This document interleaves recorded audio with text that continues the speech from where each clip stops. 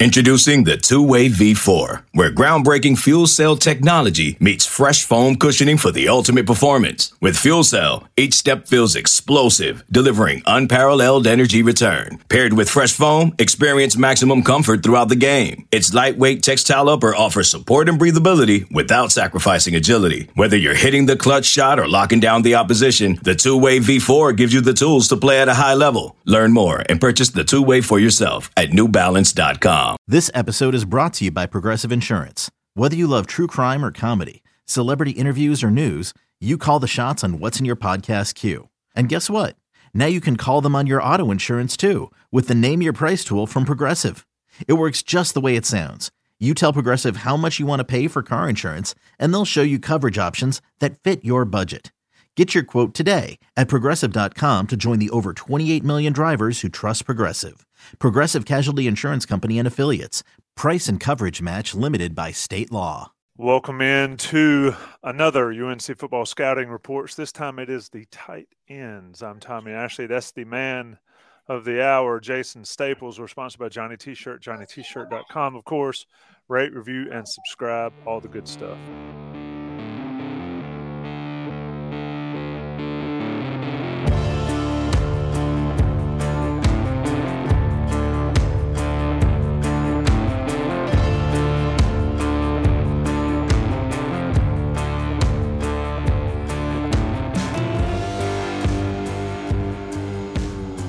Jason Staples, you have done, this is akin to being on third base. We're almost home. And you're in the tight end room here. And the tight ends at North Carolina are, I think, pretty loaded. Your overall thoughts before we get into them, and we're going to start in a little different order than the scouts have dropped. So you're saying we've gotten to third base? Well, you've gotten to third base. Oh, okay. All right, yeah. I was born on third. Oh, okay. And I hit a triple to get there. That's good. No, you have busted your butt all summer knocking these out. I can't count that high, but if my thing is correct, we're on about 45 or 46 this summer that you've done, including this group. And in all seriousness, let's get rolling. We'll start with Kamari Morales. Not the fastest guy, not the biggest guy, but a touchdown machine. Your scout for him for this coming season. Yeah, I mean, Morales at this point, you know exactly what you're getting. This is his fifth year, and he has played a good amount each year. And the last 2 years, 21 and 22, 30 and 44 receptions. So, he came into last year, if I remember correctly, he already held the UNC record for most touchdowns from a tight end. And then he added 4 more. So, he's got 10 touchdowns from the tight end position, tight end H-back position in his career. Sort of the Chris Carter, for those of you out there of the UNC program in that sense. All he does is catch touchdowns. But last year, actually, he did more than catch touchdowns. I mean, 44 receptions is quite a bit of production from the H-back position. It shows just how much Drake May was willing to spread the ball around and how much he used his guys underneath and all of that. And he was a productive player and very reliable catching the football. I mean, a drop percentage of 6.5% last year, 7.7% the year before. And generally speaking, especially with a guy that's catching it, between the hashes a lot, that sort of thing, under 10% means you're catching the football pretty well. And, he's got a 6.7% career drop rate. The guy catches the football when you throw it to him. He finds ways to get open. He understands how to box defenders out, has a pretty decent understanding of space in terms of where he's going. Now, I mean, again, like you said, he's not the biggest guy in the world. He's listed at 6'2". I'm not sure he's really 6'2". And he's not going to run away from a lot of guys, but he runs pretty well. He runs well enough. I think he's a sub 4.7 area, somewhere in there, maybe right at the low 4.7, high 4.6 area. That's good enough to be a player who's not slow. And so, a good mix of size and solidly built. And then when he gets the football, he's going to make you tackle him.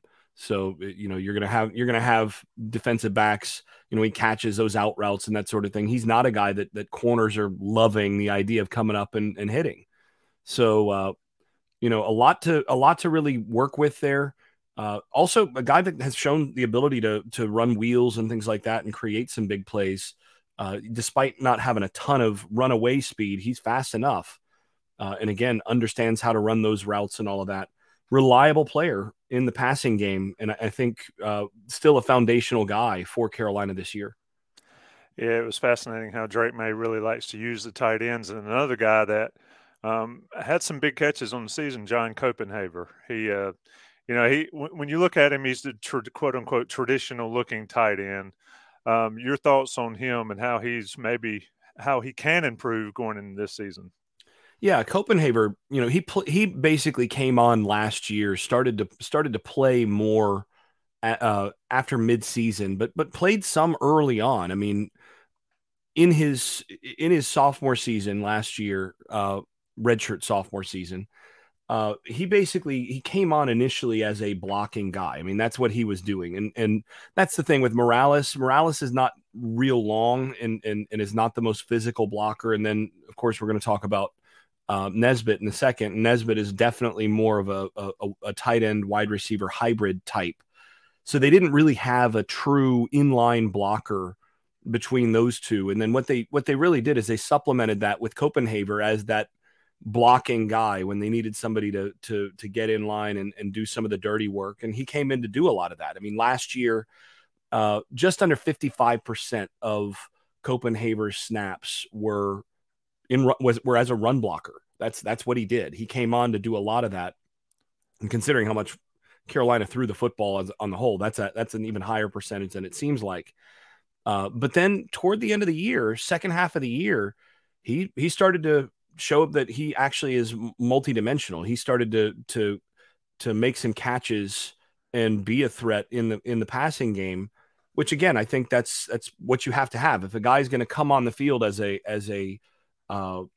situational blocker, well, you don't want defenses being able to go, oh, that guy's on the field, here we go. It's a run play. Well, all of a sudden now, we don't have to cover that guy. Well, all of a sudden that guy's getting out and getting free and actually catching the football. And now you have to actually defend the whole field again. And last year, 14 of his 21 targets came in the last 6 games, and he caught 15 of his 21 targets on the season with 0 drops. So look, if you're going to have a guy whose primary reason that he's playing at this point with 2 veterans ahead of him is that he's a decent blocker, overall a better blocker than those guys in the running game, a little bit more physical player, and then he's also going to have a 0% drop rate and going to be consistent when you throw to him, that's pretty good. So really at this point, what you have in him is a guy that can be a reliable blocker. He's still not what I would call an excellent blocker. He's a reliable guy that gets his hands on the right player, and stays in good position. But he was more of a positional blocker last year than a guy with a lot of power. Still a guy that's young and learning and filling into his frame and all of that. If he can add a little bit of power to that positional blocking this year, that'll really help the running game. And then again, he's going to, I think, continue to complement that by getting more and more comfortable in the passing game. And that gives you a guy that's a solid player. I mean, I think he'd be in the tight end rotation of just about every team in the ACC, and brings a lot to the table as probably the most well-rounded of the 3 tight ends, and somebody that you can do a lot with as that blocking presence. Indeed. So you've got Kamari Morales, you've got John Copenhaver, pretty good room right there. If it ended right there, that's pretty good 2 deep. And then you add Bryson Nesbitt. We've talked about him a lot. We'll talk about the receivers on the next one of these shows. If you're not reading the Inside Carolina Premium Boards, Jason's outlined them all. Like I mentioned earlier, 40-some players at this point. The tight end room, now the wide receiver room this week when you're seeing this. But Jason, Bryson Nesbitt is a guy that's a difference maker. What'd you see from him what can he do to improve coming into 2023? Yeah, I mean, Nesbitt is a guy. I mean, he's almost 6'6". That right there, if you've got a guy that's 6'6" and moves well and catches the football, that already is a problem for defenses, because there are different ways of getting open. And being open in football as a receiver is all about creating space, and there are different ways to create space. One is with a guy like Josh Downs with great quickness. That guy just separates, and the separation is the space that you're creating. It's horizontal in space. Another way is to create space up. And that's what Bryson Nesbitt does. He's not just, I think they list him at 6'5.25". He's not just 6'5" plus. He's got a huge wingspan and an enormous catch radius. So you put the ball up here in the red zone, and he's a guy that's going to be able to go up and get it. And that's a big luxury. I mean, one of the things I learned actually from Jimbo Fisher years ago, he always said that the most underused space on the football field is the back half of the end zone in the red zone. He's like, that right there, that's the offense's that's really the offense's advantage area in the red zone, because for the quarterback, if you overthrow the guy, you throw it a little too high in that back area, it's an incompletion, not a problem. It's friendly. And if you've got a guy that can go up and get it, let him go up and get it. And at worst, it's an incompletion. But if you've got that big guy that you can throw it up to and he can get his hands on it, then you're creating a, say 60-40 or 70-30 ball or 80-20 ball that in the 20% that it's not complete is an incompletion instead of any sort of risk for interception and all of that. That's a big luxury. And that's the sort of thing that Nesbitt brings to the table in the red zone, in the tight zone, that sort of thing. And the other thing is, he's a guy that started to show some route running instincts last year as well, really found ways to get open and basically was able to create space in more than one way. And that's really that was the next step for him, to be able to get to that place. And again, he's a former basketball player, has that kind of fluidity for his size that is pretty rare. He's not as fluid as some his size. I mean, there are some guys that are his size that are more outside wide receiver types. He's not quite that. So he's a little bit more of a straight line guy than some of those guys. There are a couple of those in college football this year, but not very many. And, he's a Jimmy Graham type to me, one of those guys that has that size, that capacity as a receiver to be versatile. He can line up in that outside wide receiver role and run routes out there, or you can put him out there if you think they're going to match up with a 5'10" corner and run the fade with him, or run comeback routes and all of that, knowing that those guys are going to have a hard time matching up with his size. And then you pair that with excellent hands. He did have 3 drops on the season, but that was on 50 targets. So, a career 6.7% drop rate, which is the same as Kamari Morales. So what that tells you is, when you're throwing to the tight ends in this offense, they catch the football. That's what you want. And then you add to that not only not only is he consistent with catching it, when he caught it last year, 74.3% of his catches went for first downs or touchdowns. Big right? time. So 3/4 of his catches, you're moving the chains or scoring a touchdown. That led the team last year. That is excellent, by the way. And then, that was, by the way, 52% of his targets. So, not every ball is on target and all of that. But what that means is he's taking care of business, not just around the line of scrimmage, but he's doing a lot of his damage down the field on some of those vertical routes and that sort of thing, demonstrating that he can get open in more than one way. And again, showing the benefit of that huge catch radius for somebody like Drake May to be able to really enjoy that advantage. So to me, he's a guy that you can use in all those ways. I would like to see them line him up on the outside some, for basically a big body out there at times. You can do some screens and things like that with the slot receiver, using him as an outside blocker while still presenting a vertical threat with him. There's some things you can do to move him around. The real question for him is how much of a step forward is he going to take as a blocker? And there were some times last year he got thrown around a little bit. His run block rating, by the way, from Pro Football Focus was actually the highest of the three. And that's partly because he was very reliable as a positional blocker, and he just got in the way pretty well. But there were times where when it was time to really run the football and get and play power football, he just was not the guy that you wanted on the field in some of those situations. He's got to get a little bit better there. He still can get stronger. And as he does that and becomes a little bit more versatile, gets comfortable in what they're wanting to do in this run offense, I think he can be one of the best tight ends in the conference. It's hard even to call him a tight end, but one of the best sort of inside slash guys in the conference, because he brings so much to the table and puts so much stress on the defense with his rare set of physical skills.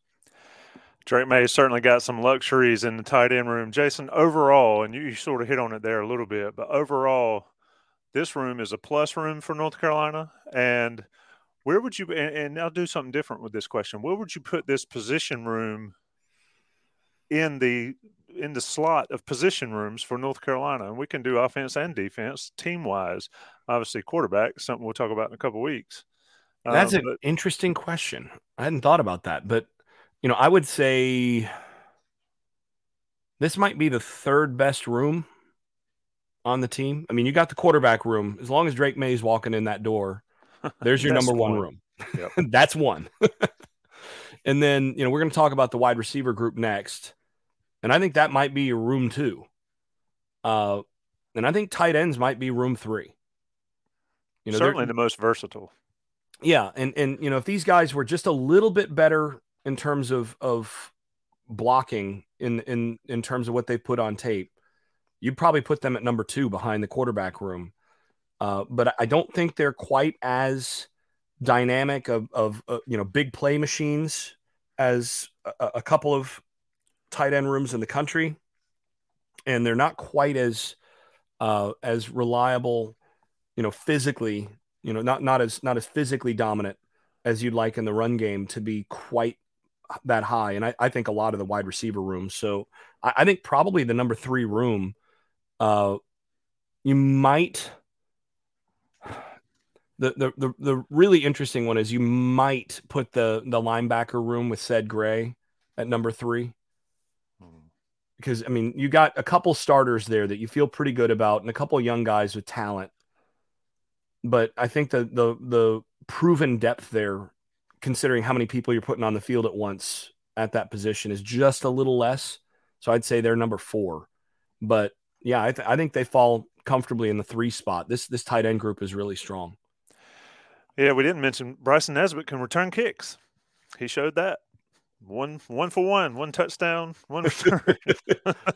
Go down, son. Yeah, slide, just man. Go down, slide, stay in bounds in that game. That is Jason Staples. This has been the UNC Football Scouting Reports. The tight ends, we will be back a little bit later in the week with the wide receivers, and then the last one of the bunch to end the summer series will be the quarterbacks. He did show the wheels sponsors. Say what? He did show the wheels there, though. Yeah, he did. I mean, he took off, and he got a lot of lead blocks there. That TikTok / Instagram Reels / video lives on and on and on. Jason, we always appreciate it. I don't know what happened to that guy that Power Eccles hit, but I'm not sure he's still awake. That game will live forever in North Carolina lore. Jason, it's always fun. We'll be back next week with the wide receivers. If you're not reading Tar Pit Premium message boards and reading all of Jason's work and seeing all the film breakdowns, get on there and do it now. Get you 10% on Johnny T-shirt, but the information you get is worth far more than any money you will spend to get it. Jason, my friend, I appreciate it.